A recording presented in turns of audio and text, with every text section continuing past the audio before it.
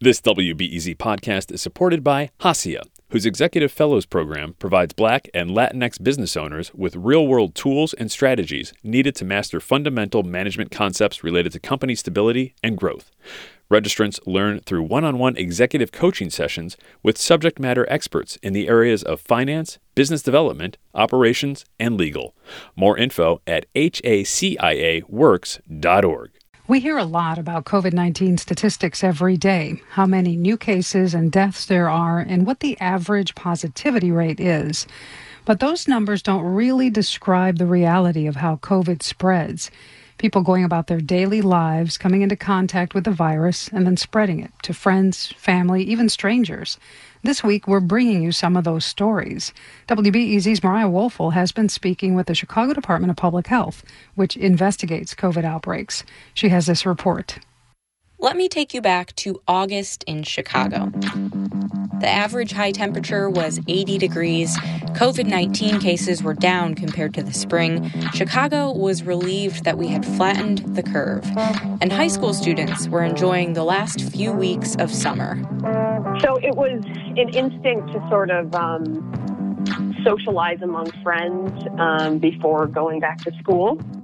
Dr. Mariah Woelfel with the health department was leading a team of investigators that's trying to track and stem COVID outbreaks when they came across several cases linked to the same pool party thrown for kids from 4 different high schools. Presumably thinking that an outdoor party would be safer than an indoor party. You know, these students were invited over by a parent of one of these students, and it was fully known to the parents sort of the behaviors that were going on. Kids were in and out of the house to use the bathroom. You're sharing food and drink together. You can't mask in a pool. So even outdoor events can lead to indoor transmission. All in all, at least 20 people got COVID-19. So 14 cases happened to people at the pool party. So someone was presumably infectious at that pool party. And then 6 cases happened secondarily after that. Kids brought COVID home to their siblings, saw other friends, and even carpooled in the weeks that followed. So many of these children were asymptomatic and positive, and we don't know who they spread it to. As far as Woelfel and investigators do know, no one was hospitalized or died as a result of this outbreak.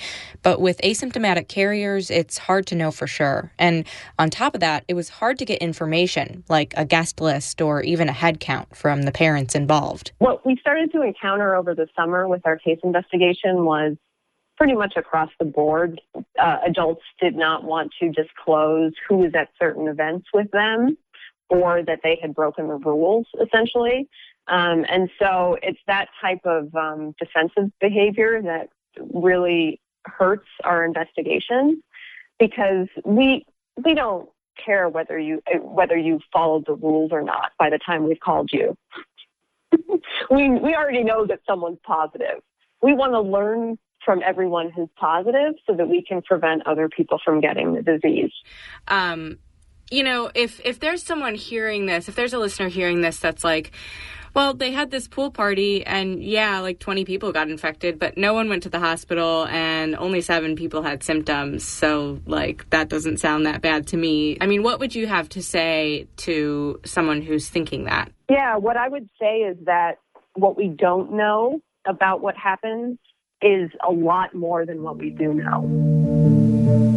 And if this is what we see when we're scratching the surface, then I absolutely believe that someone likely went to the hospital, and that the chain of infection continues to this day. Not that that one pool party led to the second surge, but that idea that those behaviors are okay absolutely led to the second surge. Mariah Woelfel, WBEZ News.